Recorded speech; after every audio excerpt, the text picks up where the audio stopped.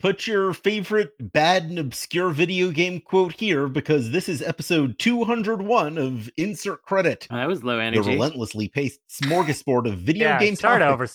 Start over. You need more energy. Come on. I need more energy? Yeah, that was not a typical Jaffe It entry. just seemed like you were not pleased to be here. Yeah. All right. You really need to do this over.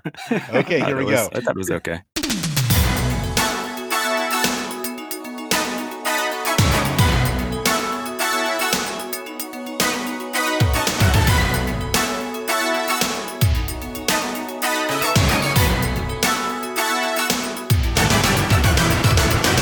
Get up on the Hydra's back! This is episode 201 of Insert Credit, Okay. the relentlessly paced smorgasbord of video game topics, where a panel of experts must address every question in the time allotted or find their penalty in the wrath of a horrible buzzer. I'm Alex Jaffe, and if I could make the monsters from any video game into little cheese snacks, it would probably be from the Kirby series. Yeah. Okay. My name is Frank Cifaldi, and if I could make the monsters from any video game into little cheese snacks, I'm going to go with just your classic Dragon Quest monsters. I think those Toriyama designs little are cheese slime, excellent. yeah. Yeah. I And need the little bats, whatever they're called, and the cats and stuff. Yeah, those guys. My name is Brandon Sheffield. If I were to put the monsters from a video game into some cheese snack formations, I was going to say Pokemon at first, but it really just feels like it's kind of, it's got a Lunchables vibe to me. Too many of those guys. I'm not really feeling so I'm going to go with the Doom demons. Get a little round Cacodemon. That's a good mouthfeel. The big Minotaur, I'll bite its head off and stuff. That's pretty good. He's not a Minotaur, but you know what I'm talking about. That big demon guy. Yeah. I think those are going to be like cheese spreads with like other stuff in them, you know? I mean, maybe if it's the 2016 one. Who's that? Who is that? Well, also joining us this week on the podcast is publisher of the newly rechristened Kris Graft. GameDeveloper.com. Kris Graft is here. Sorry. Yeah, it's me, Kris Graft, and if I was lucky enough to have enough time to think about this while everyone's talking, but for me, any like monster thing from a video game, turn that into a snack. Cheese snack. Cheese snack. Yeah, sorry, cheese snack. Wait, we're talking cheese snacks like string cheese, or we're talking cheese snacks? You can interpret the question however you want. It has to remain a cheese snack. Okay, the Clay Fighter roster. But why? They're, they are in. They're like claymated. They just seem like they seem already edible, and they're just like one ingredient away from being a snack in the first place. I don't want to eat Booger Man. Yeah, I was thinking more like those baked cheese snack crackers, but like this could be like a soft cheese sculpture, I guess. Fried mozzarella. You can buy fried mozzarella. I'm sorry, you mean mozzarella? Yeah. It's a mozzarella. If I'm from New Jersey, I mean mozzarella or whatever they say over there. Gabagool. Yeah, gabagool. Gabagool is lunch meats, I believe. All right. Or as someone on Twitter once said that after watching The Sopranos, they now understand that gabagool is Italian for lunch. Well, let's eat our lunch, by which I mean let's get into the meat of this episode. First, I think we need to talk about the rebranding. Everyone on the panel today has some experience with the website formerly known as Gamasutra. So we got tons of it. Come on. Yeah. So I'd like to talk about the changeover to GameDeveloper.com and what that means for the website and possibly its direction. Well, I'll just start out by saying that one thing that we're going to miss out of it being called Game Developer is that trade shows will probably stop misspelling it in hilarious ways, which is really unfortunate. I'm gonna miss that. Kris Graft, you got editor and chief Game Stura, right? Exactly. It was actually a little bit better. It was Gamstura. Oh, Gamstura. Yeah, but editor and chief Gamstura is what I was at. I believe it was GDC one year. GDC's, they share a parent company with GameDeveloper.com. So something got lost in translation. Yep. What the Twitter replies have shown us is that people in the peanut gallery are very concerned about your SEO. So I think you really screwed up by not having an arbitrary name that is extremely old-fashioned, and instead having something that people might actually search for. I think you really screwed up your SEO there. Yeah, it's so weird. Like, I felt like I was being gaslit by part of game developer Twitter, because I'm sitting there thinking, like, for the past many years, I'm thinking we own gamedeveloper.com. It Yeah. makes sense. That'd be like, so it's easy to find. We'll get like new eyeballs, I would think, because if a random person just searches the term game developer, it'll, our site is going to come up. That was one of the things that people are saying, and I'll get into other funny things that people are saying about the rebranding on Twitter. But yeah, the SEO thing. I went to our product manager on Game Developer, and I was like, "This is better, right?" And then he's just like laughing, and he's just like, "Yes, this is better for SEO. Once Google does a web crawl and everything like that, all these changes go into place. It'll take a little while, but yeah, it's the better move. Like, exactly, like, who searches for Gama Sutra specifically unless you know what we are already? Right. So, Yeah, and we should probably back up for a second. And for people on the podcast who may not know, gamasutra.com is a website for game developers, and it was the sister publication of Game Developer magazine in the past, which was more like deep dives into programming and art and specific techniques and stuff. And the company has owned gamedeveloper.com for like 25 years probably, and just never used it. And this change was like something that I was asking for in 2007 or whatever. I was like, why don't we just do that? Because of course, yeah. Gama Sutra, it was started with like this mystical idea of, or this idea of general mysticism and weird kind of Orientalist advertising. It was very Yeah, I saw Frank unearth Oh, that yeah. one on Twitter. Oh, It's boy. like, yike. Yeah, that's what happens when you sit next to a complete library of Game Developer magazine. I could dig out your skeletons, I love buddy. it. yeah. You know what else y'all own is gamehistory.com. You might not know, but my charity is gamehistory.org. So if you want a little tax write-off, Oh, Go ahead and we'd donate appreciate that Yeah. .com. Yeah. I'll look into it. Yeah, the whole name thing. It was on the roadmap at one point as like actually like, okay, like this company is going to do this. And it's on a product roadmap internally, supposed to launch or at least start in 2012.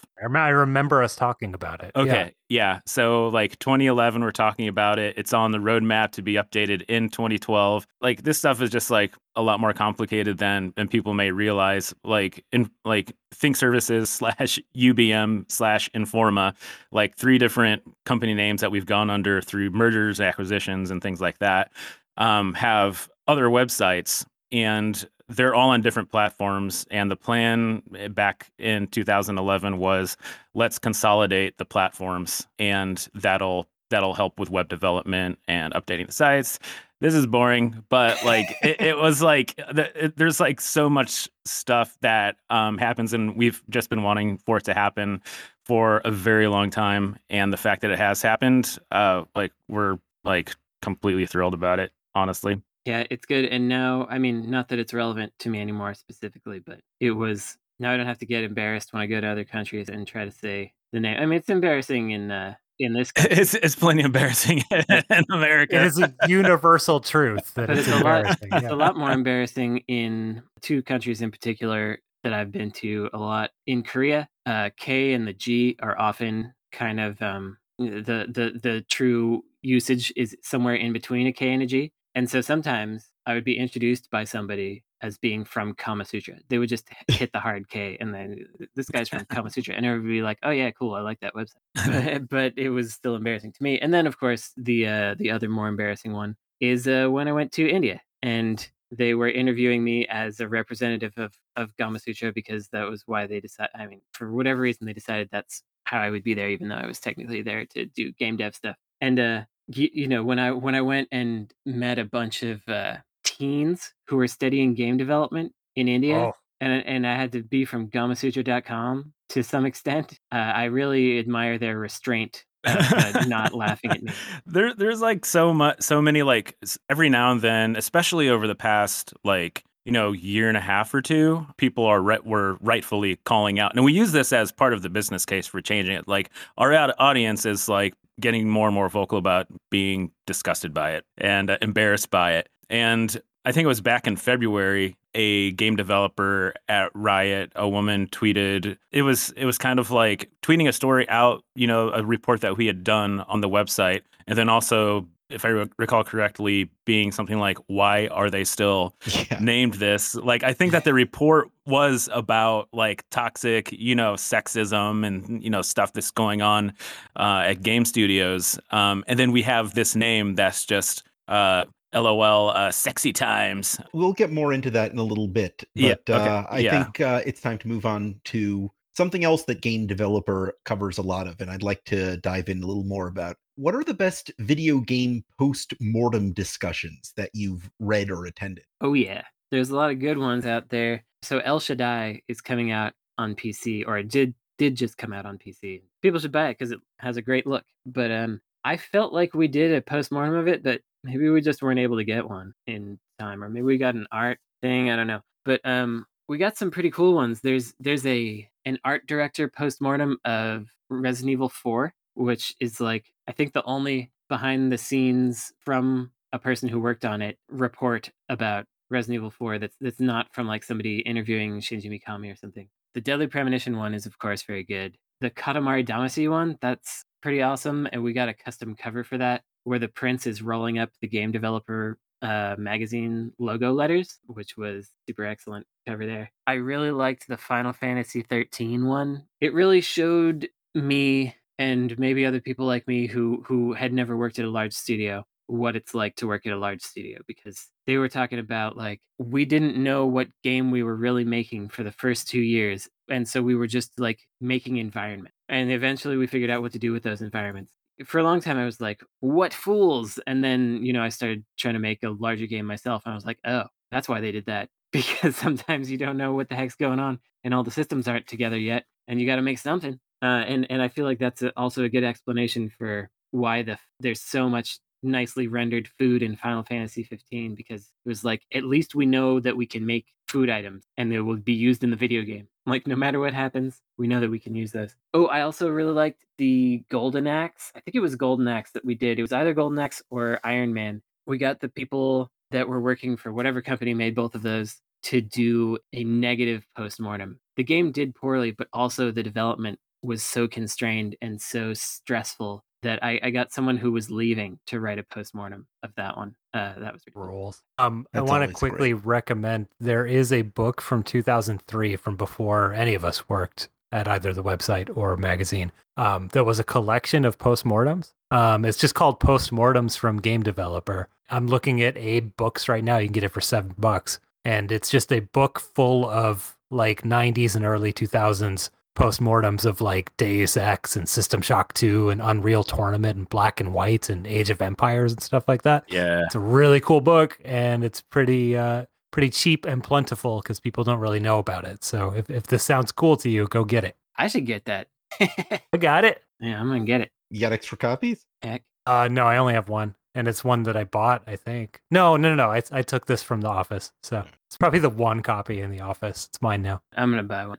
I'll buy it. Man, we got a lot of good ones. There were some that fell through the cracks that we almost had and then disappeared. That happened a lot of sad times. We didn't get Sonic 2006. Well, that would have been good to have. Yeah, it would have been good to have. We didn't get Final Fantasy 14 in its bad years, which we were trying to get, but I think that didn't happen because of... Can you call that a postmortem? Oh, well, since the idea of a firm, solid, this is the end launch has sort of disappeared. For example, when I'm getting postmortems for the Game Developers Conference for the career seminar, I'll have a online beta postmortem or a mid-mortem or whatever we want. I mean, postmortem isn't a great name anyway because it's not like it's dead. Hey, we're rebranding the whole thing. Why not come up with a new name for this? Yeah. That's definitely something that we've thought of. Like, are they more like retrospectives, or I don't know. I've thought about that as well. Like, I don't know if postmortem really fits for a lot of games anymore. Maybe you want to go in the other direction with your other change and start calling it a post-coitus. Yes. Someone did suggest, though, that it could be called a postpartum because it's after you've birthed it. Yeah, I like that. Which kind of makes sense. I feel like Game Developer magazine has really had really like ingrained the idea, even among younger game developers, because they still, read these things. They're still available for free online on GDC Vault. You can find them every single issue. And this isn't a reason necessarily just to keep the postmortem title, but I think that people they understand what that means. It's one of our most requested things. I want more postmortems and stuff. So you're saying that what you're worried about is SEO? Yeah. Possibly. This is kind of a big topic. What are the biggest mistakes that people tend to make when they're just getting into video games? Hey, can I add something real quick? I'm sorry, now I'm breaking the rules, but I just want to say Monsters from the Id, January 1994 game developer. Monsters from the Id, The Making of Doom. Oh, it's on there, and it's super classic. January 94, is that the first issue? No. Okay. Because it was technically a continuation of the whatever that game developers zine thing that Chris Crawford was doing, I think. Yeah, the Journal of Computer Game Design or something like that. Yeah, that. Okay. Right. Anyway, mistakes that people make when they're getting into video games. Making or playing? Playing. They're getting, like, what are these video games about? They I don't know, they impulse buy video games. It's probably a really easy mistake to make because there's a lot of games now that are probably not worth your time. But I don't know, maybe that's a cynical answer. Someone save me from this hole I've just dug myself into. I don't know about it being a mistake, but I think one of the biggest pitfalls is knowing how to control things. And I don't know if you could call this a mistake of the user, but going from 0 to Red Dead Redemption is going to be like, what are all these buttons and sticks, and what does this controller do? How about going from 0 to Crusader Kings? Yeah. Yeah. That's rough. Is anyone going to pick up Crusader Kings as like their first game, though? You never know. Like Red Dead Redemption 2, absolutely. It's like, oh yeah, cowboys, westerns. I like that. This is the big game. This is the one the man at the store said to get. Yeah. I tried to get my dad to play it. Yeah, you can't. How? I could barely play that thing. I tried to get him to play it. I mean, he was at my house, and I was like, here's this cowboy game. You haven't played a game in a while. And he just felt like he was in the deep end without his floaties on that one. You switched to Lone Ranger on the NES. Yeah, that can work. Getting into video games at all. That's a mistake. Terrible mistake. Yeah. I'm just kidding. I love video games. When I was giving my answer, I think I was thinking of comics because, as we know, Jaffe, comics suck. You can't just get into comics. Right, we've established that. Please stop besmirching comics as a medium on this show. I beg you. It's their own fault. Just pick up a Superman and you're like, what is this? Who are these people? Not that hard. Yeah, it's true. They do bold half the words for you in confusing ways so that you can then pick it up. They haven't done that since like the mid-90s, Brandon. They still do it, man. I see it. Oh, they still do it. They don't do thought bubbles no more, though. Yeah, they don't do that. I don't know what anyone's thinking. Did I tell you that I asked that guy, was it Jim Lee? You did tell me that you asked Jim Lee why they bold random words in comics, yes. Yes, and he was like, I never thought about that. I don't know. I'm going to have to ask somebody. I was like, why are you doing it then? Having met Jim Lee a couple times, that sounds believable. I'm going to start bolding random words on the next game developer postmortem. Actually, wait. This happened in a game that actually people might know now because there's a recent sequel. It's a game called Beneath a Steel Sky. And it was a very Scum-like, as in LucasArts adventure games, adventure game. And the text had random all caps words in the same way that comics had random bolded words. And it is impossible for me to play that game. That's how I tweet, just random capitalized words. It had a comic book thing to it because like Dave Gibbons, the Watchmen artist, did like the backgrounds or something. They're going for a comic book thing, but it's just does not work because people just keep screaming random words and it's can't read it. It's kind of like when people use quotes and headlines too much and they just read, scare quotes. It's like, local man buys a bundle of bananas at Trader Joe's. I think the secret is that all the people who do this are just really into Jerry Lewis, and they hear him in their head when they're writing. Local man buys bananas. That's probably what it is. So anyway, the mistake that we came to is just getting into video games at all. It sounds like, right? Like that's there's a lot of stuff. Time. There's a lot of good streaming TV shows. Just watch those. And also, Frank put in a good one the other day. A mistake is buying a nice CRT. Some people make that mistake. Don't do that. It ruins video games for you. Then I like that. play What do you video consider a nice CRT so I can avoid them? Okay, so so at the end of the show we do recommendations. My recommendation last episode was do not get a CRT and play video games on it because it will ruin you forever. You will forever see flaws in your HD TV for the rest of time. And I don't even necessarily mean with retro video games, even with like movies when scenes are just panning and you'll start noticing them like skipping, and it's because your screen doesn't black out between frames like a CRT does, so you don't get the illusion of movement. I just did the whole thing again. There it is. Yeah, you did. The good news is once you get a CRT, it never breaks, so you can just have that forever. They do break sometimes. I took mine into the shop, got it fixed up. I was gonna say, Brandon, you just have one that busted. Did I shop in West Oakland? No, he's disappeared. His shop burned down because the tax preparing place next to it burned down. Oh, Yeah, it's really sad. I got another question for you. Okay, go I ahead. don't care. You never have, Frank. You never have. Which video game characters have the most complicated morning routine? So, is this one of those Peter Molyneux games, a game that'll make you cry, and the character has a really complicated morning process? That's not what I meant, but good one. Thanks. Complicated morning routines. I mean, one of them's got to be Francis York Morgan in Dang Deadly it. Premonition because like he's the only one who's like every morning I'm gonna get a coffee, gonna do my thing. And then there's also Captain Shenmue. Ryo, he's got to get his banana and his apple out of the cupboard every morning. Probably between scenes that you don't see as a player is him just going, huh? What's in this drawer? Yeah, he's just checking them out. Yeah, those routines are inscrutable. The player character in Animal Crossing is a pretty complicated morning routine, I feel. There's probably a lot of just digging through the garbage, going to the store, seeing what they have in stock, looking at I don't know what you do in these games anymore. Like looking at the billboard. A lot of that labor it just translates mentally and emotionally to the player also. So it's kind of like you're sharing in the burden. Like, well, let me do some light fishing into archaeology.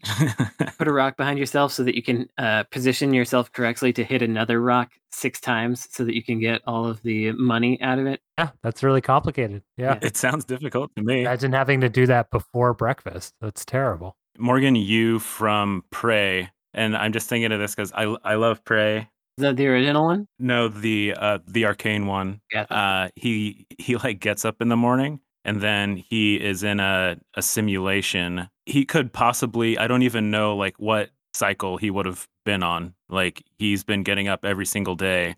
So his morning routine is, I think it could just be the same over and over again, but he doesn't realize it now that I think about it. Yeah, so maybe that's an easy routine. So you found the opposite. That's yeah, important. I found the opposite. Yeah, he was just kind of like unaware. Yeah, I think it would still be difficult, probably. He just doesn't know it. Yeah. I wonder if Sonic has a difficult morning routine because he's got to eat enough carbs and stuff to keep his speed up. Yeah. So he's got energy throughout the day. 'Cause you don't see him eating and drinking that much throughout the rest of the time. I mean, he's probably at like Michael Phelps Olympics training level of carb intake. Right. A lot of chili dough. That gets complicated. Yeah. Mm-hmm. Yeah. The sheer logistics of it, Probably weighing stuff out. He's got one of those scales and everything. Yeah. Kind of yeah, like, I mean, I kind of do that a little bit with protein for health reasons, and it's like tracking those numbers and getting the right amount. It gets complicated, man. Yeah. Who do you think takes the longest to get dressed? Master Chief, but he only has to do it once.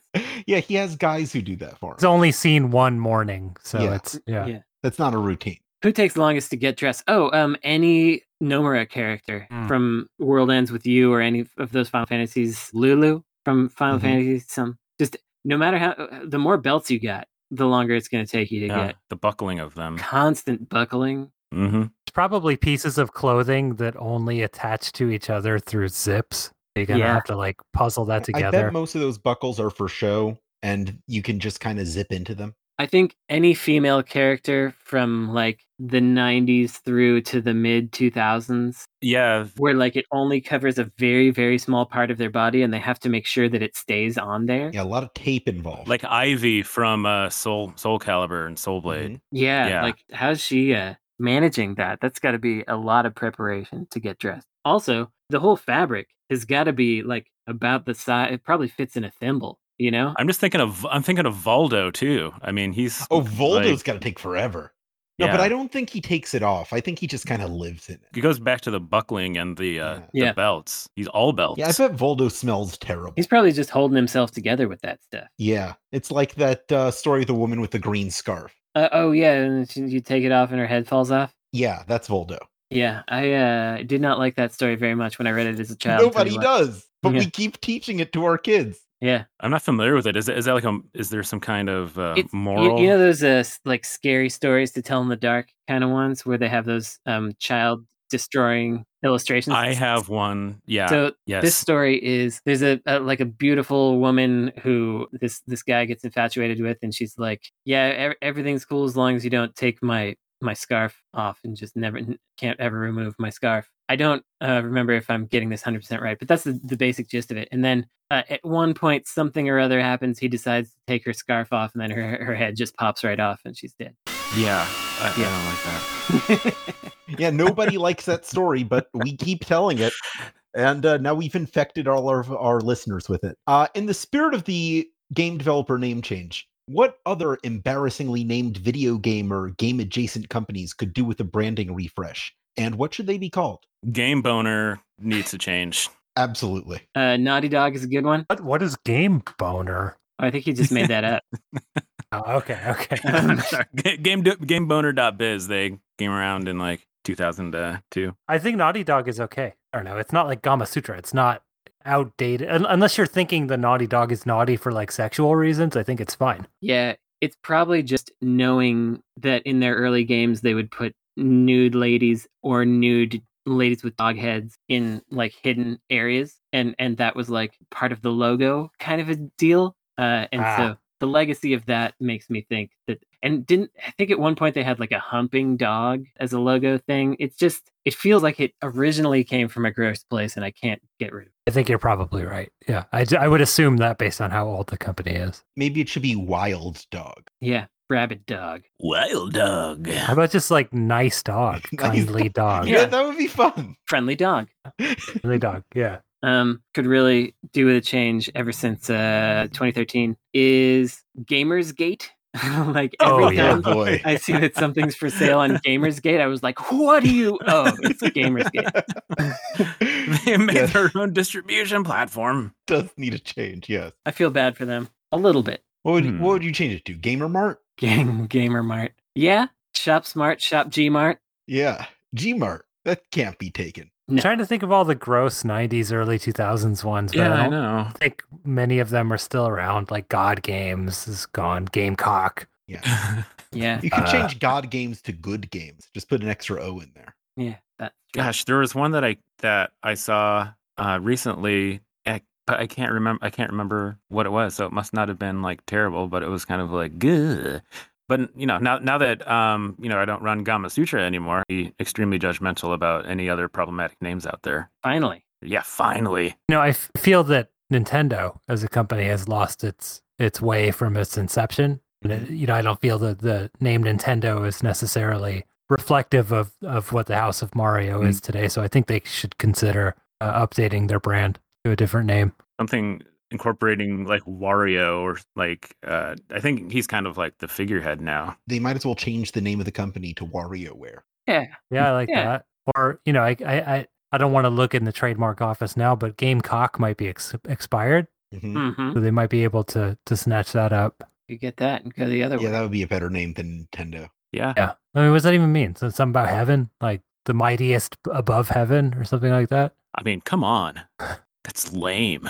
Yeah, there's something about luck in there. It must be a gambling. Oh yeah, luck be a lady in heaven, I think is what Yeah. it translates to. Yeah. The SEO is probably terrible. Yeah, it's probably terrible. What other game companies we got on here? I'm having trouble remembering the bad ones, but I know they're... They named Sony so that it would sound young, but they're not young anymore, so they should be like Grampy now. No, it should be Sunny. Hey, Sunny. Did I tell this story? I think I mentioned it only on Twitter, but you know that Young Guns series? Yeah. Chris Graft, you've interacted with it, I'm sure. Yeah, definitely. There's Young Guns starring Emilio Estevez and some other people. There was Young Guns 2 starring the same people. And now Emilio Estevez is directing the third one. And he has removed the word young. So it is now called Guns 3 because everybody in it is old. That's really good. I love it.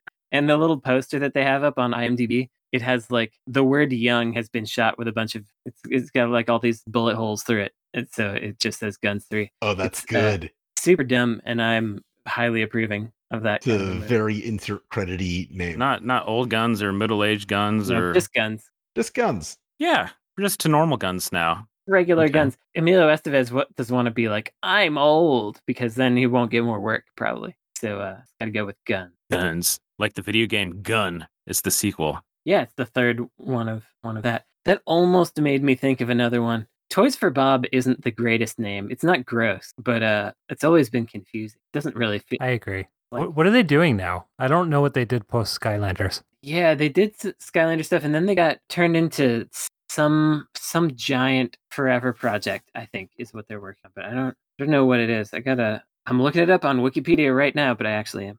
Let's find out, because I'm very curious. I'm also on Wikipedia, just like looking judgmentally through a list of game developers. Nice.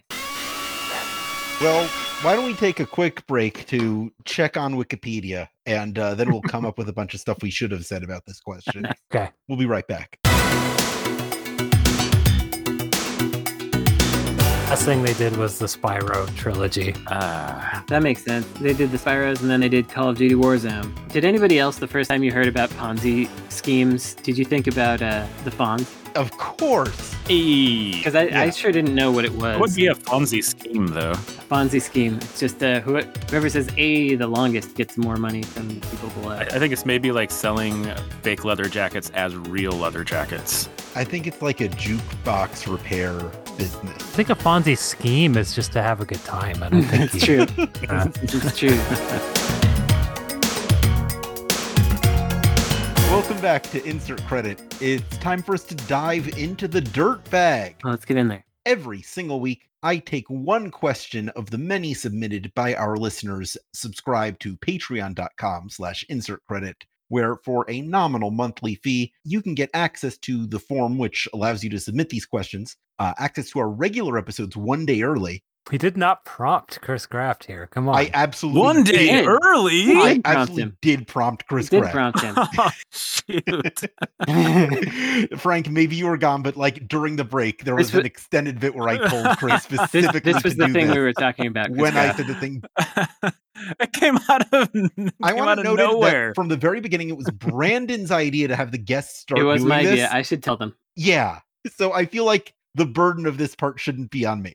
Anyway, you can access those episodes one day early. One day early? That's right, one day early. And even exclusive monthly bonus episodes and other exclusive content. This week's question comes from Mox Bagel, who says, is it possible to make fans of games take them less seriously as sources of identity and more seriously as creative endeavors? Oh, man, what a freaking great question.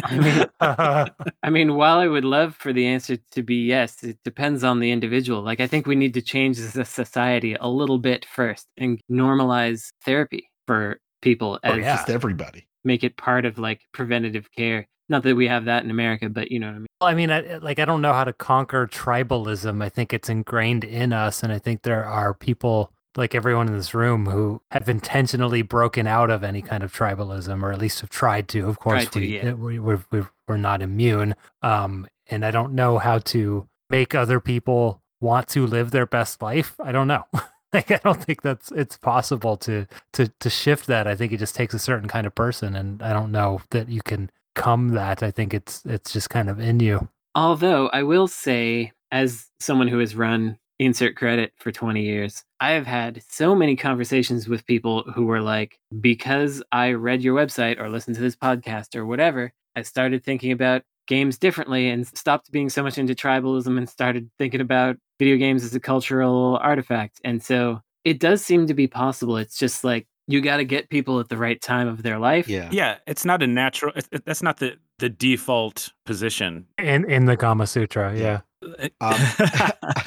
Nice. You have to be trained. You have to be trained out of it. It's kind of like when I'm picking up off of like what Brandon is saying. You have to have something like this podcast where people talk about games the way that you do as culture and cultural artifact. I think that a lot of it has to do, I agree with Frank, tribalism. There's also like the consumerism aspect of it where we've, as a society, have become so all about just the consumption of media and not the creation of it. And I think that once people start to think about and understand the creation process behind video games a little bit better, then they'll understand how it's made by people. They'll have an appreciation of it as not just this thing that you download off of, Xbox Game Pass, but it's something that people have poured their lives and their effort and their creativity into. And then I guess that kind of solves the second half of that question about respecting it as a as creativity. Then,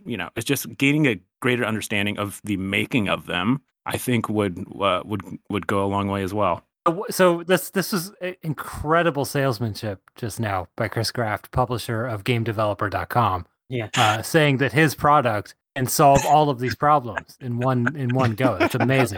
Absolutely. But good luck finding us on Google. Yeah, it's hard to search for. I've been thinking for the last 10 years, so apologies if I've brought this up 50 times. My memory is so poor. But I've been thinking for the last 10 years or so about the shift that happened in society in general when we stopped identifying ourselves by what we do and started identifying ourselves by what we like. And yes, so we used to be like, I'm a carpenter or I'm a weaver, and those were such parts of our identity that that's why we have the name Smith, because there were so many Smiths that were making things. Game Smith. Even in my parents' generation, they would definitely be like, yeah, I'm a contractor or whatever. That's what they would say first, and we still have that to some extent. But right now, there's much less. Someone's not going to come up to you and be like, yeah, I'm a tech unicorn or whatever. They might, but you want to punch them in the face after they say that. And so you wind up with people trying to identify themselves in other ways, and they do it through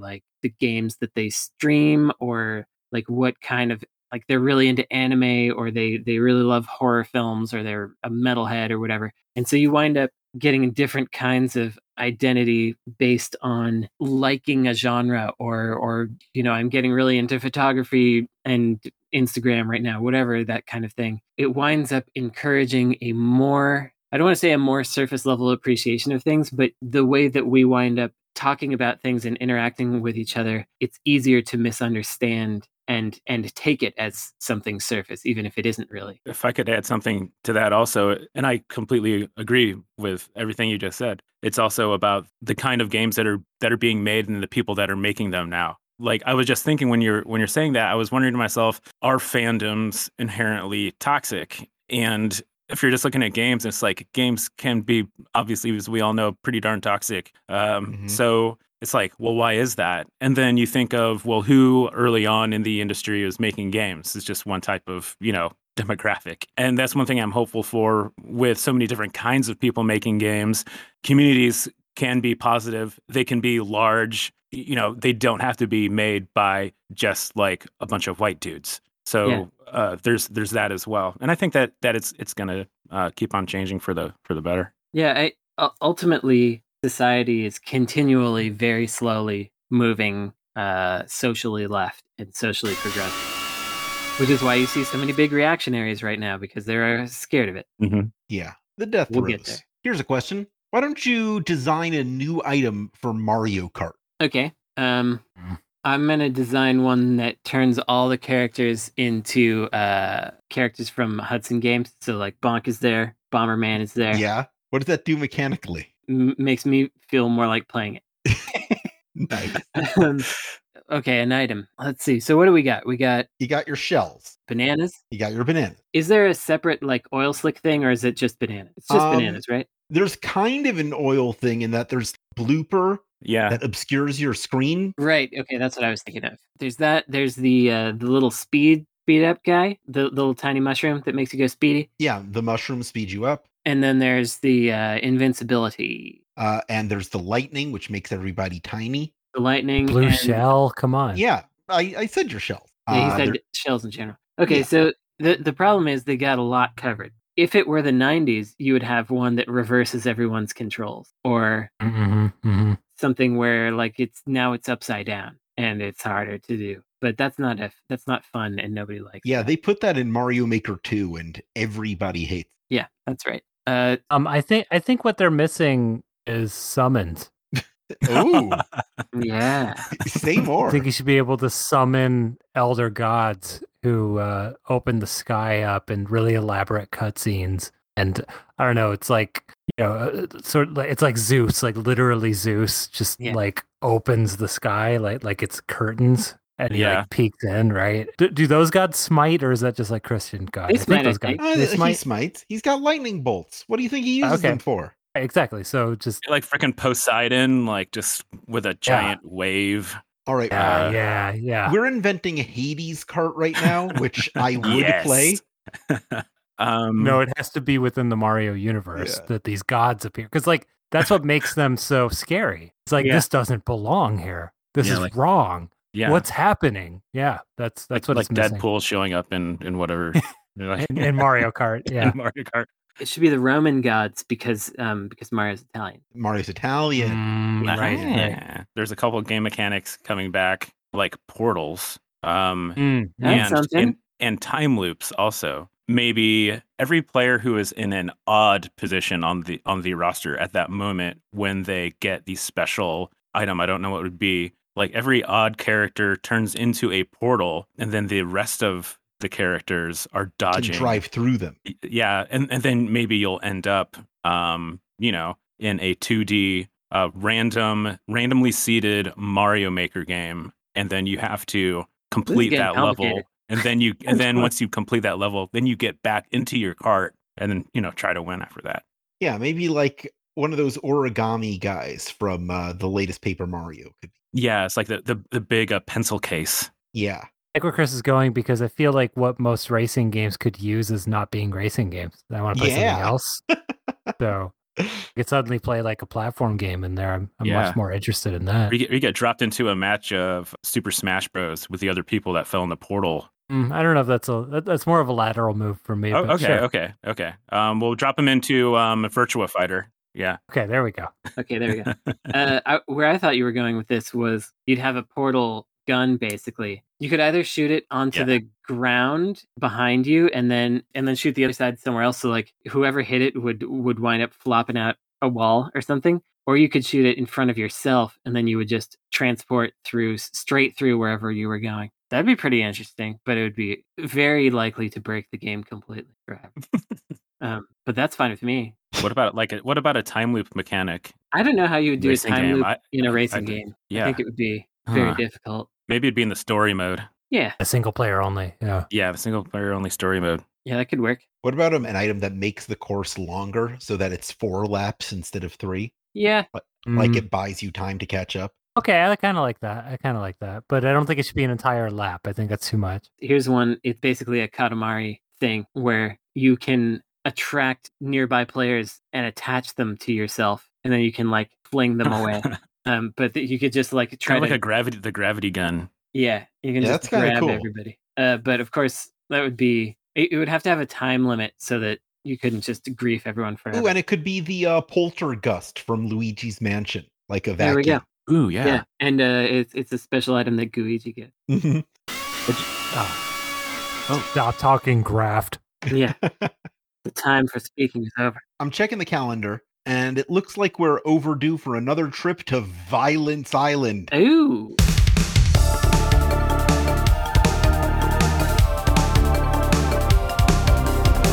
One of my favorite segments. This is the one where I collect matchups submitted by our listeners on forums.insertcredit.com, which are free to participate in, and determine who would win in a fight between them. Then we pitch the winners against each other, bracket style, until one champion remains. So it's up to us to determine who would win in a fight between each of these listener-submitted combatants. Sonic. Our first match does not include Sonic. We'll see. But it does include a couple of other favorites. This is Bonk versus Plock. Oh, wow. Remind me what Plock does as a mechanic. I don't even know. Plock can roll around. I think Plock is a little bit of universe bending, but it doesn't seem to necessarily go in Plock's favor. Plock's looking for his flag, but he similar to Rayman, has disconnected hands and feet. Right, that's about all I know is what he looks like and that he jumps. Yeah, I do think that Bonk has the edge here because of the meat invincibility. I don't think Plock has any invincibility. Ooh, yeah, that's pretty good. Well, I don't know if we can assume that there's meat, but even if there's not, I feel like just the head bonking move, I don't know that Plock has any defense against that. I'm watching a YouTube video of Plock gameplay and just picked up a power-up where he's wearing like gear, like a boxer wears. So he's got that helmet thingy, the padded helmet, the gloves. Yeah, so he looks like he's... I'm not familiar with Plock, I'm sorry, but is he or they made of fire? No. I don't think so. What are the properties here? Plock is kind of a collection of shapes. They can launch their limbs independently or rotate them like a buzzsaw. Oh yeah, the legs are connected. They're just the loopy around. I always assumed Plock was kind of made of cloth. Plock always looked like cloth to me. But yeah, but then they can shoot off their arms and legs and things. Yeah. And I think that's pretty good. But the fact is, Bonk can by default twirl in the air almost infinitely, and just has like the things that Plock can do that defend against Bonk are power-ups, but Bonk's power-ups are stronger because there's invincibility involved. So I think that ultimately Bonk wins. I'm gonna vote for Plock because I think Plock is sharper, and I think Bonk is just kind of a prehistoric baby and probably has a fontanelle that hasn't closed over entirely, and I think that's going to be what takes him down. Bonk has deeper pockets though, so you have to take that into consideration. Yeah. More finances. Can Plock shoot their limbs by default? Yeah. Not by default. Okay, so Bonk does not have It's not by default, is it? Or is it? I think it is. I think it is. Okay, all right. The rule maker just said it is. Okay. So My mistake. Bonk does not have a projectile attack. True. So Plock could just keep their distance and Yeah, I guess Plock wins. Yeah. All right, Plock's our winner. Our next match is Shadow the Hedgehog versus Wario. Shadow has guns. I mean, Shadow's I always know. going to win. Those That's guns. easy. Yeah, Shadow has guns and he has chaos control. He can freeze time. I think Shadow wins. Yeah. It's an easy one. Yeah, in a Fire pretty Wario. violent, gruesome manner too. Yes. Well, now Wario has money. Could he fix the match ahead of time? I wow. don't think Shadow can be bribed. He has principles. That's Really? the problem. What if you have his kidnapped identity? I don't know what his motivations are. Yeah, what is Shadow's motivation? Finding himself or something, right? Yeah. Yeah, what if he's got that on him? He's like, if you kill me, you'll never know your secrets. That's just how he sounds. I don't know if Wario. Oh, that was Wario. I don't know if he has the follow through to go through like. I on a thought you were being multi-stage plan Shadow like that. there, Frank. No. Which is funnier to me. I would love for Shadow to sound like, I have your secret. Wow, I'm gonna win, Sonic. I'm gonna shoot you with my gun. I think right. Shadow wins. Shadow wins. So I think the Wario argument is basically All the right. Batman argument if you're Yeah. just like throwing money at it. So I don't like that. No. Okay, Shadow wins. Our next match is Blake Stone from Blake Stone Aliens of Gold versus That's real now. Jazz Jackrabbit from Jazz Jackrabbit. So let's find out who that first guy is. He's kind of an Indiana Jones ripoff in the same way that Jazz Jackrabbit is his own genre ripoff. Okay, well, Jazz Jackrabbit has guns. Blake Stone has guns, Oh, buddy. okay. Are they as good as Jazz Jackrabbit? Blake Stone is like first-person Wolfenstein guns with sci-fi stuff. Jazz just kind of jumps around and. Yeah, but Jazz can jump around. Okay. Yeah. But Blake Stone cannot. Right. So we've got two melee fighters with guns. One of whom can only strafe. Projectile fighter. The other one can jump and dodge bullets that way. But- can't Yeah. strafe, right? Because they're in a 2D Yeah, plane. Jazz can't go into the third dimension. So I don't know. We probably shouldn't count. Draw. Let's It's a assume draw. they can. Let's assume they both can. Someone has to win. Well, if they both can, then only one of them jumps. So that's Jazz Jackrabbit. Yeah, I think feel like Jazz- Jazz has enough of that Sonic the Hedgehog property to him Yeah. to give him the agility I, bonus. I know this is going to be Jazz versus Shadow. This is what's going to happen. Could Okay, be, let's depends try. on the next match. This next match is Takayuki Yagami from Judgment versus Phoenix Wright. Oh man, Oh, I mean, man. the thing is, Phoenix Wright doesn't beat anybody up. He is in Marvel vs. Capcom. That's true, but he's just like thinking or dropping his briefcase. I mean, he does hit people, I guess, but I don't know. No contest. Sorry. I feel like Mhm. Mr. Judge Eyes has he's got the killer instinct. Mr. Judge Eyes. He's been through the court system too, so he could also, win on a Mhm. legal. Right. Yes, I mean- He's been through some legal crap. He has, and he's a former lawyer, Mr. Yep. Judge Eyes. And also, this is what I really think gives him the edge and the killer instinct and the unpredictability. Is he's like a 45-year-old man dressing like a 20-year-old from 2006. Yeah. And I feel like that's a particular form of chaos that means like I don't want to mess with this guy because he's the problems that he has are unaddressed. yeah. Yeah, he's got an inner rage that Phoenix is Yeah, not I equipped feel like with. Yeah. Phoenix Wright, he's you see what you get. He's himself all the time, whereas what's his name is Yagami. Yagami is Mr. Yeah. Judgment. Mr. Judgment is he's got some deep problems. He is off kilter, off balance in the first place. Yeah. Off-putting. Yeah, I'm giving it to him then. It's time for semifinals. Plock versus Shadow. Lock. Oh.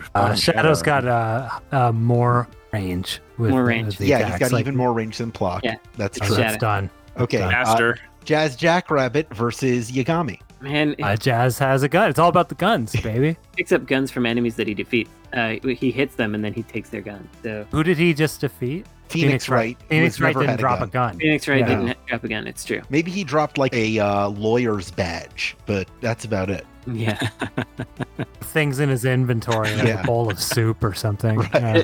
I have to just sidebar for a half a second. No, okay, it'll be 30 seconds. And talk about how my partner loves playing Phoenix Wright, and I like to be really annoying when she's like stuck or trying to figure something out, and I'm always like, have you tried using the lawyer's badge?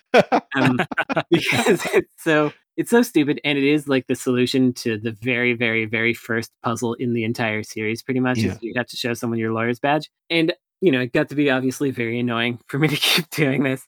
But then there was one time, like I don't know, 5 games in, where I was suggesting it, and it turned out it actually was the right answer again, and I loved it. I loved it. The end.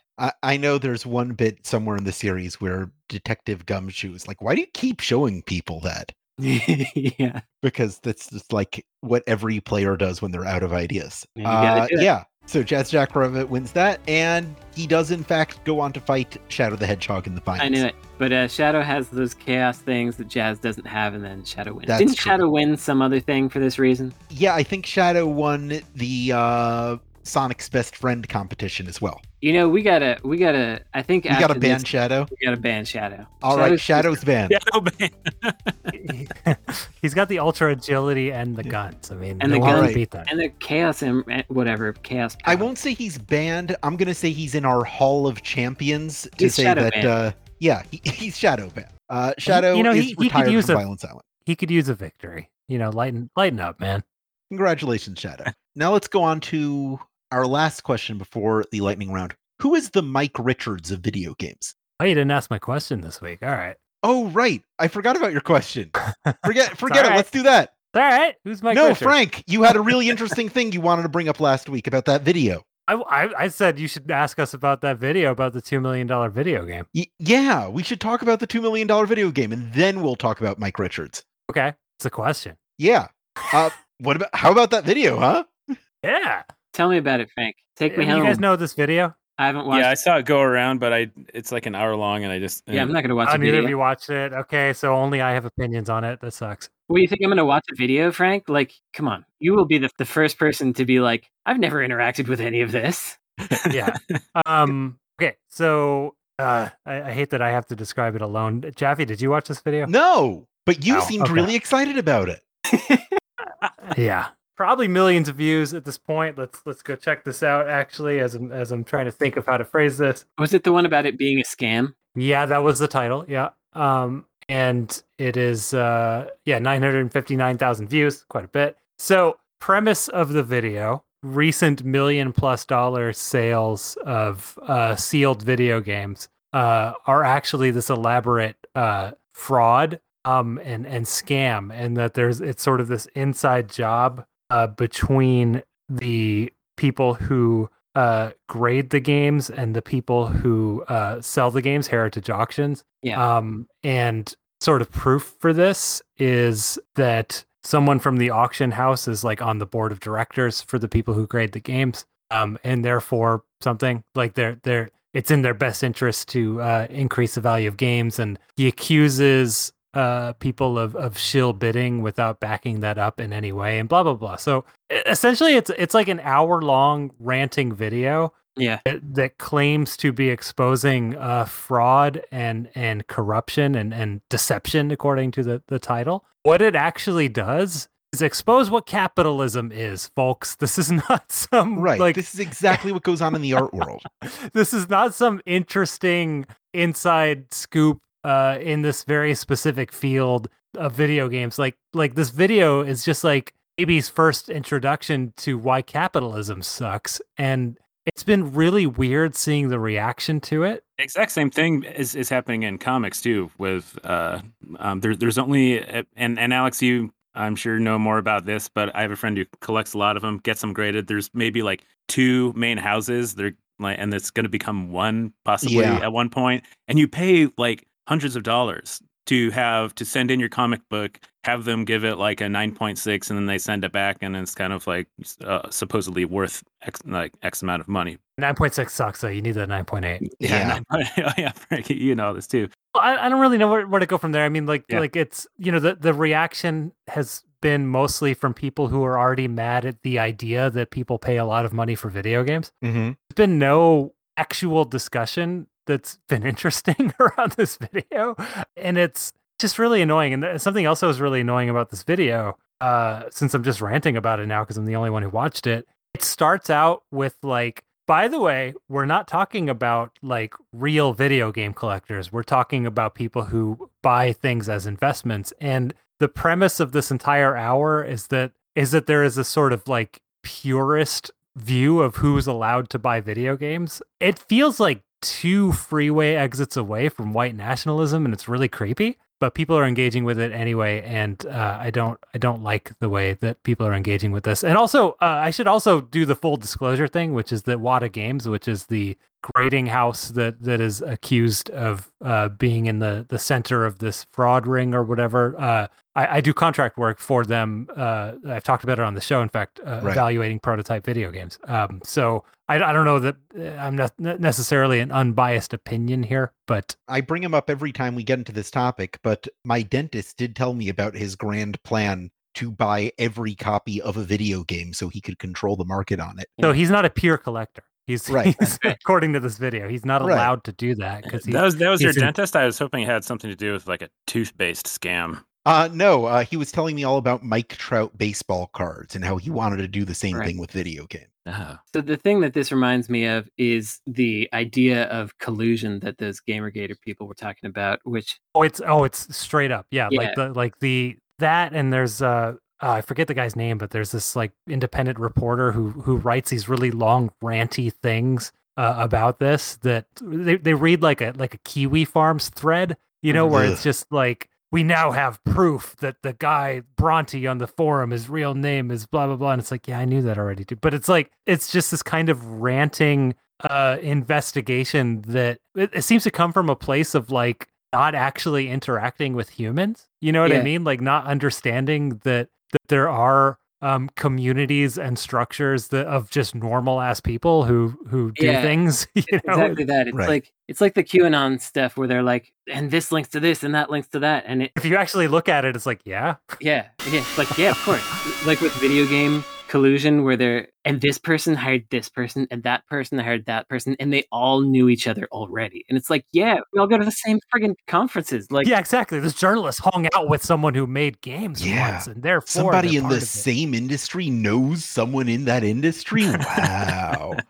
Wrapping up on that though, like people are watching this video and they're like, that's why video games are expensive. No, this video is specifically about like the ridiculous high-end purchases. Video games are expensive now. It's not because of that. It's because everything's expensive now because we're in a pandemic and people with wealth were bored and drove up the prices. The end. Right. back to my question. Who's the Yes. Mike Richards of video games? So Mike Richards, I remembered who it was. Mike Richards is the guy who was executive producer of Jeopardy, who then possibly installed himself or got installed, and then immediately it was discovered that he was a milkshake duck style situation and had said and done a lot of abhorrent things, and then he got out of being the host, and then a week later, because of internal strife within the company, he was ousted from being the producer as well. I don't know if we have that person because I feel like And hit both of those things. That's so that guy wins whatever that game is, hitting both of those things. Right. Yeah.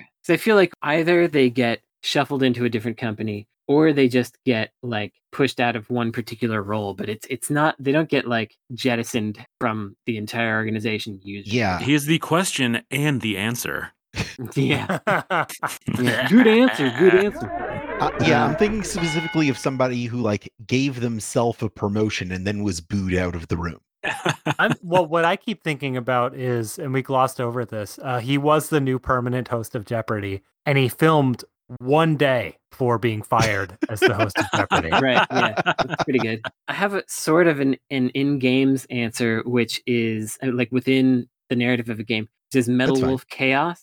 The vice president like takes over and claims America, and then the president has to come back and oust him. That's a good answer. It sort of works. Yeah. Sort of works. I'll accept that. It can be fictive. Yeah, I mean, it should have happened in real life, but we know that all those Ubisoft bros are going to be fine. But, Mike Richards is probably also going to be fine. He's just going to go, I don't know. It's so hard to do a video game business analog here because there's never there's not an announcement that David Cage is directing the next Super Mario Brothers or whatever. That's not how games work. There might be. Maybe. Like if Kojima were going to direct something, we would know about it. And then if it was like Kojima ate babies, then they would be like, oh, maybe he shouldn't direct it. Yeah. This sounds like something Bowser would have done, though, right? Yeah. Doug Bowser? I mean, I guess that did happen. I don't know. It just sounds like a situation that the character Bowser, possibly Doug Bowser as well, would have gotten himself into. Bowser's our answer. That or the vice president from Metal Wolf Chaos, which means I think it's probably. It's time to go on to our lightning round. This week we're playing one of our old standbys, name design. This is where I give you the name of a thing and you have to design a game about it just based on the title alone. This week, all of the titles come from real Japanese adult video titles, as shared by the excellent but not safe for work Twitter account, jav.txt. Excellent. Were you waiting for a reaction or? Yeah, I was waiting for you to be like, yeah, I'm ready. Oh, that account. Yeah. All right, cool. All right. I know it. It's funny. Right. Oh, wait. I want to add an additional rule, which is that these games cannot be about sex stuff. Right. Absolutely. Which makes it more fun. 100%. I figured that was implied, but thank you for including that in the official rule set. Here we go.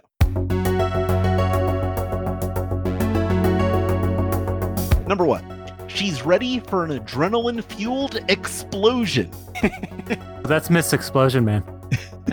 Miss Explosion Man. I was thinking it could be Tomb Raider side game, like a side story thing where she's racing cars and stuff. And so I like Tomb Raider kart something. Tomb Raider kart racer. That's hard to say. Remember the game on PlayStation, which I don't think got enough respect, Blast Chamber? Suzuki Bakuhatsu? Oh, Blast Chamber. Yeah, Blast Chamber. So it's like that. Everybody, she has, and she's going up against, competitors, and they all have, the bomb strapped to them, and they have to, do different objectives while the whole room rotates. Like Suzuki Bakuhatsu, that game where you have to defuse bombs, is pretty much directly. She's ready for an adrenaline-fueled explosion. She is.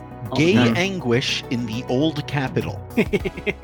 Gay anguish is the name of the protagonist. Okay. It's not the thing that happens. And gay anguish is it's national treasure basically. It's like a national treasure adventure game starring gay anguish, and you have to steal things from the capital. I'd play it. Yeah, I'm in. You're too late, Mr. Anguish.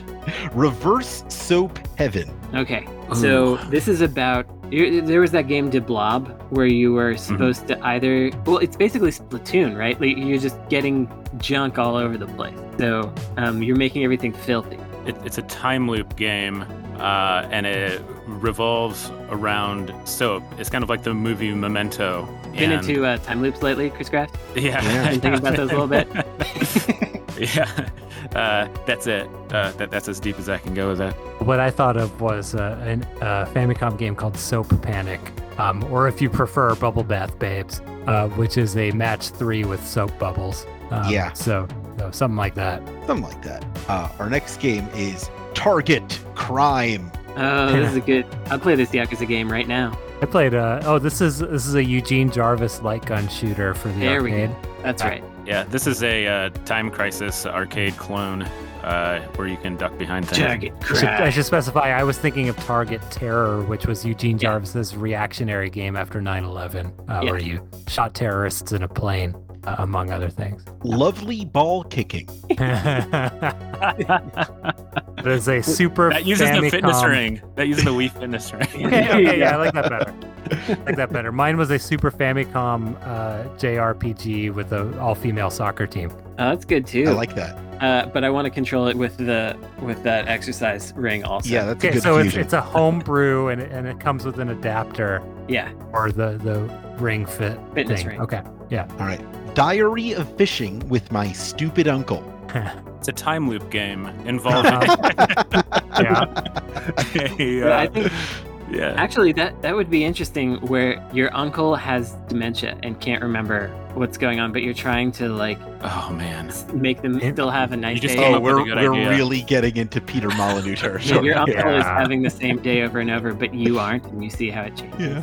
Oh yeah. Unequal Night School. It's too bad it's with an N and not a K, because I would love to have I'm going with K. it's a school where Yeah. you've got really buff knights and really weak knights, and they have to fight, and it's like this completely off balanced tactics game. It is an asymmetric 5-player multiplayer game where the knights are literally unevenly sized. Yeah. There's one really big knight running around, and kind of like the Friday the 13th game, like one really big knight, and then there's a bunch of smaller knights that have to work together to That's good. defeat the big knight. It's all like basically rip-offs of the American Gladiators kind of obstacles and things that you have to do, like hitting each other with the big dick Yeah. or pushing the spheres or whatever. And their names are Laser, Yeah. Laser. Yeah. Glazer. Other dodgeball references. Phaser. The biggest recession in 100 years. Be nice to all homeless. Ah, okay. It's like Animal Crossing meets, or like Stardew Valley meets Tulip, where nobody's doing that great, but everyone's trying to help each other out, and you sort of build a community together and make something sustainable. That'd be a pretty nice game. Yeah. Yeah. I think it's like a simulation game, Civilization, but on a smaller scale within a city, but you are trying to build a city that can accommodate and house and provide for everybody. Heroin ass domination. The Rescue Squad Bird Angel. That's too many words.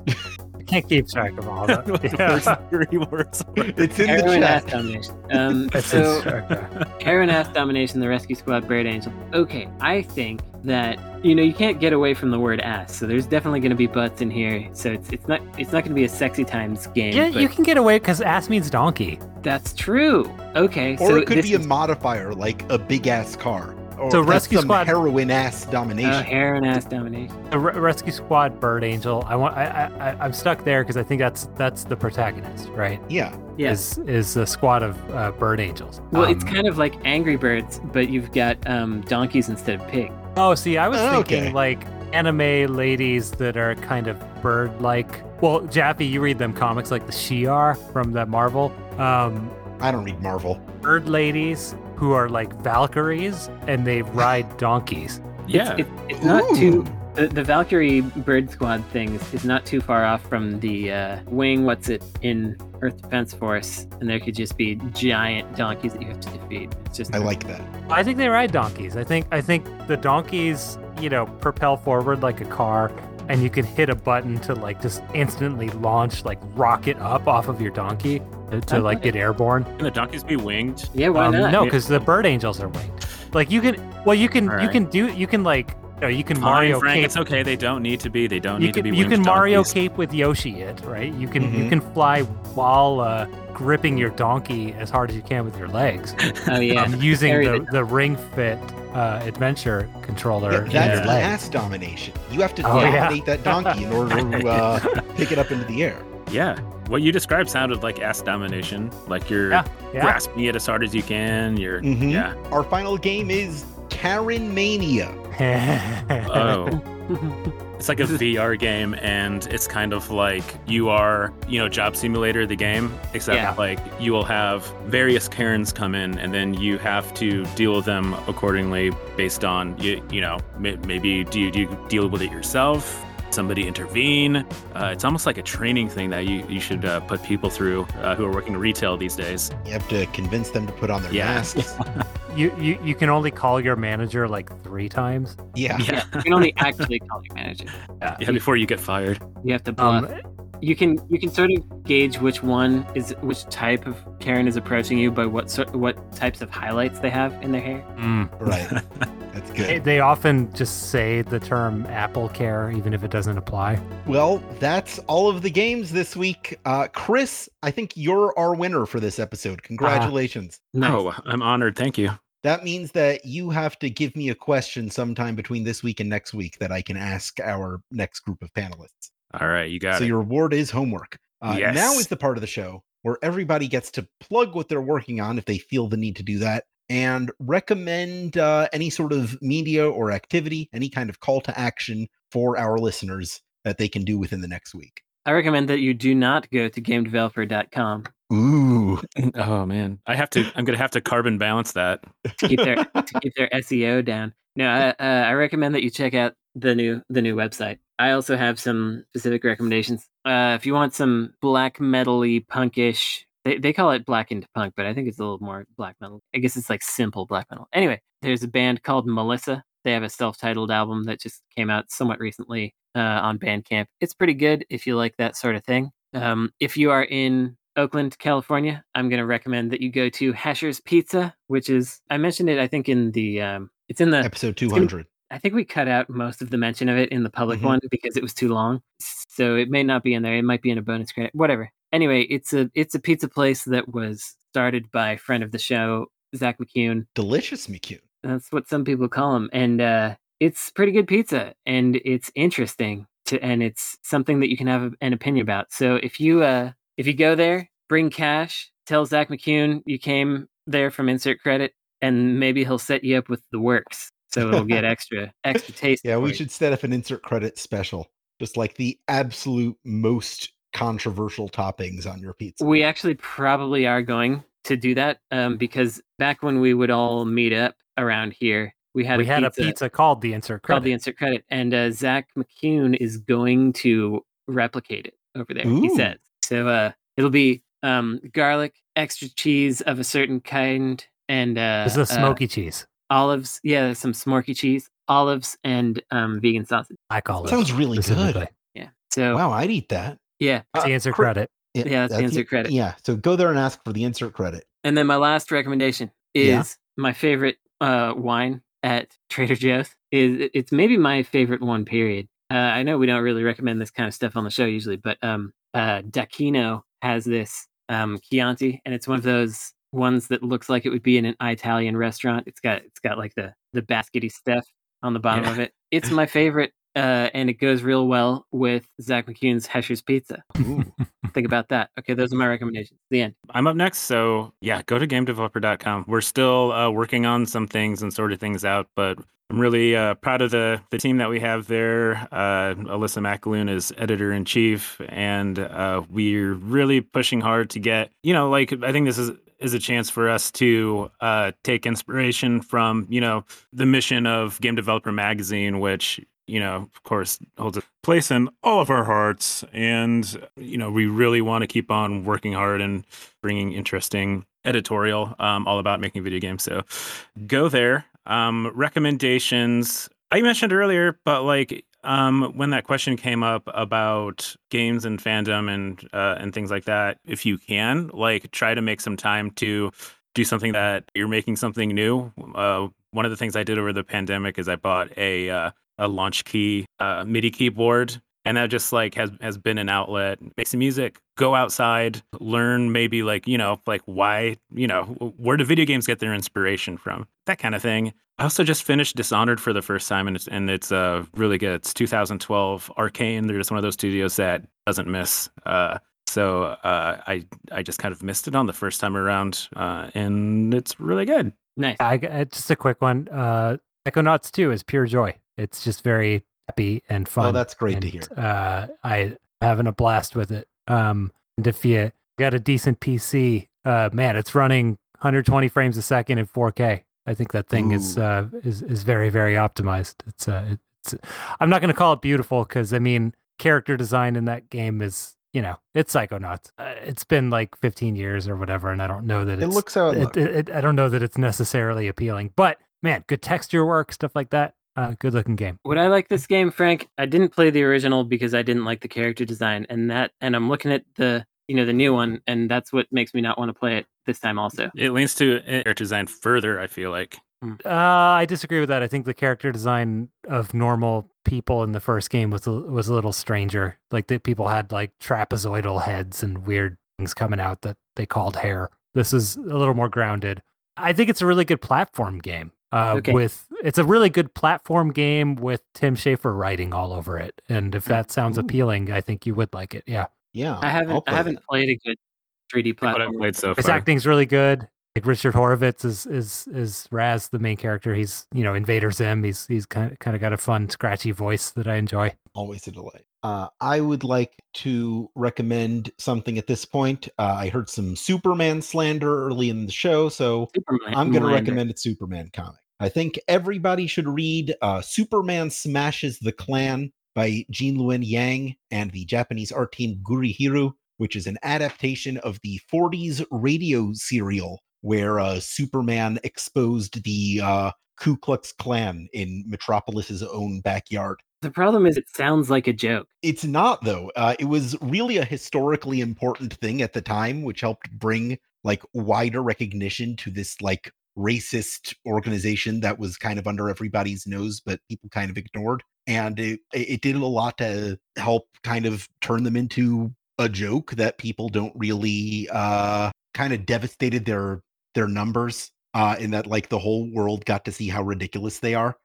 And it's a really important story about the immigration experience and how Superman's whole identity ties into that. And it adds a lot of very interesting layers onto that radio serial while still remaining faithful to the text. And there's some pretty amazing art by the team that did those great Avatar: The Last Airbender comics. So I would highly recommend Superman Smashes the Klan. Good.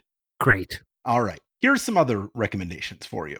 I would like to recommend that if you're listening to this show on any platform where you can subscribe to or review podcasts, that you engage with us in that way to keep the algorithms pushing us upwards and forwards. You could also go to patreon.com/insertcredit, where you could become a patron to submit your own topics, get our regular episodes one day early. Your turn, Kris Graft, to say 1 day early. 1 day early? 1 day early! This might be too complicated. This was a great idea, Brandon, prompting the guests to do this part. I don't think it's going to work. It's really gone well every time we've done it. Yeah, I think maybe I'll just stop.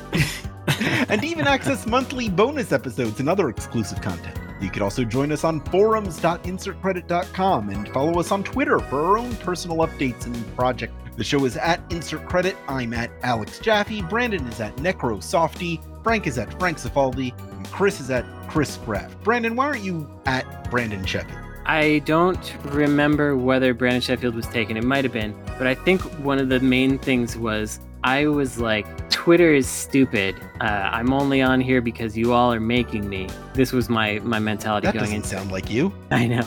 I was like, the only thing I'm going to use this for is because people say that it's necessary for promotion of your game company. And I was starting my game company. And Necrosoft was not available. And still isn't, unfortunately. It's very difficult for me to get because some guy in Russia who's been tweeting out like scam links has it. And I can't get it from it. Anyway, so I went something one letter off of Necrosoft. And then that's what it wound up being. All right. Secret origin stories right at the end here. This show is edited by Esper Quinn with music by Kurt Feldman. Once more, and I really hope you remember this part. I'm Alex Jaffe. I'm Frank Cifaldi. I'm Brandon Sheffield. I'm Kris Time Loop Graft. And you have now completed the episode. Congratulations.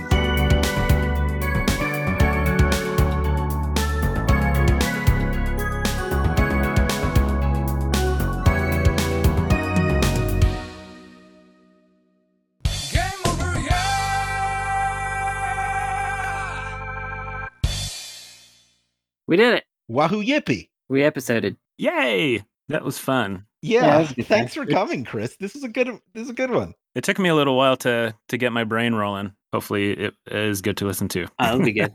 I think it will be. Gotta roll that brain. The old brain roll. I think it'll be a rollicking good time.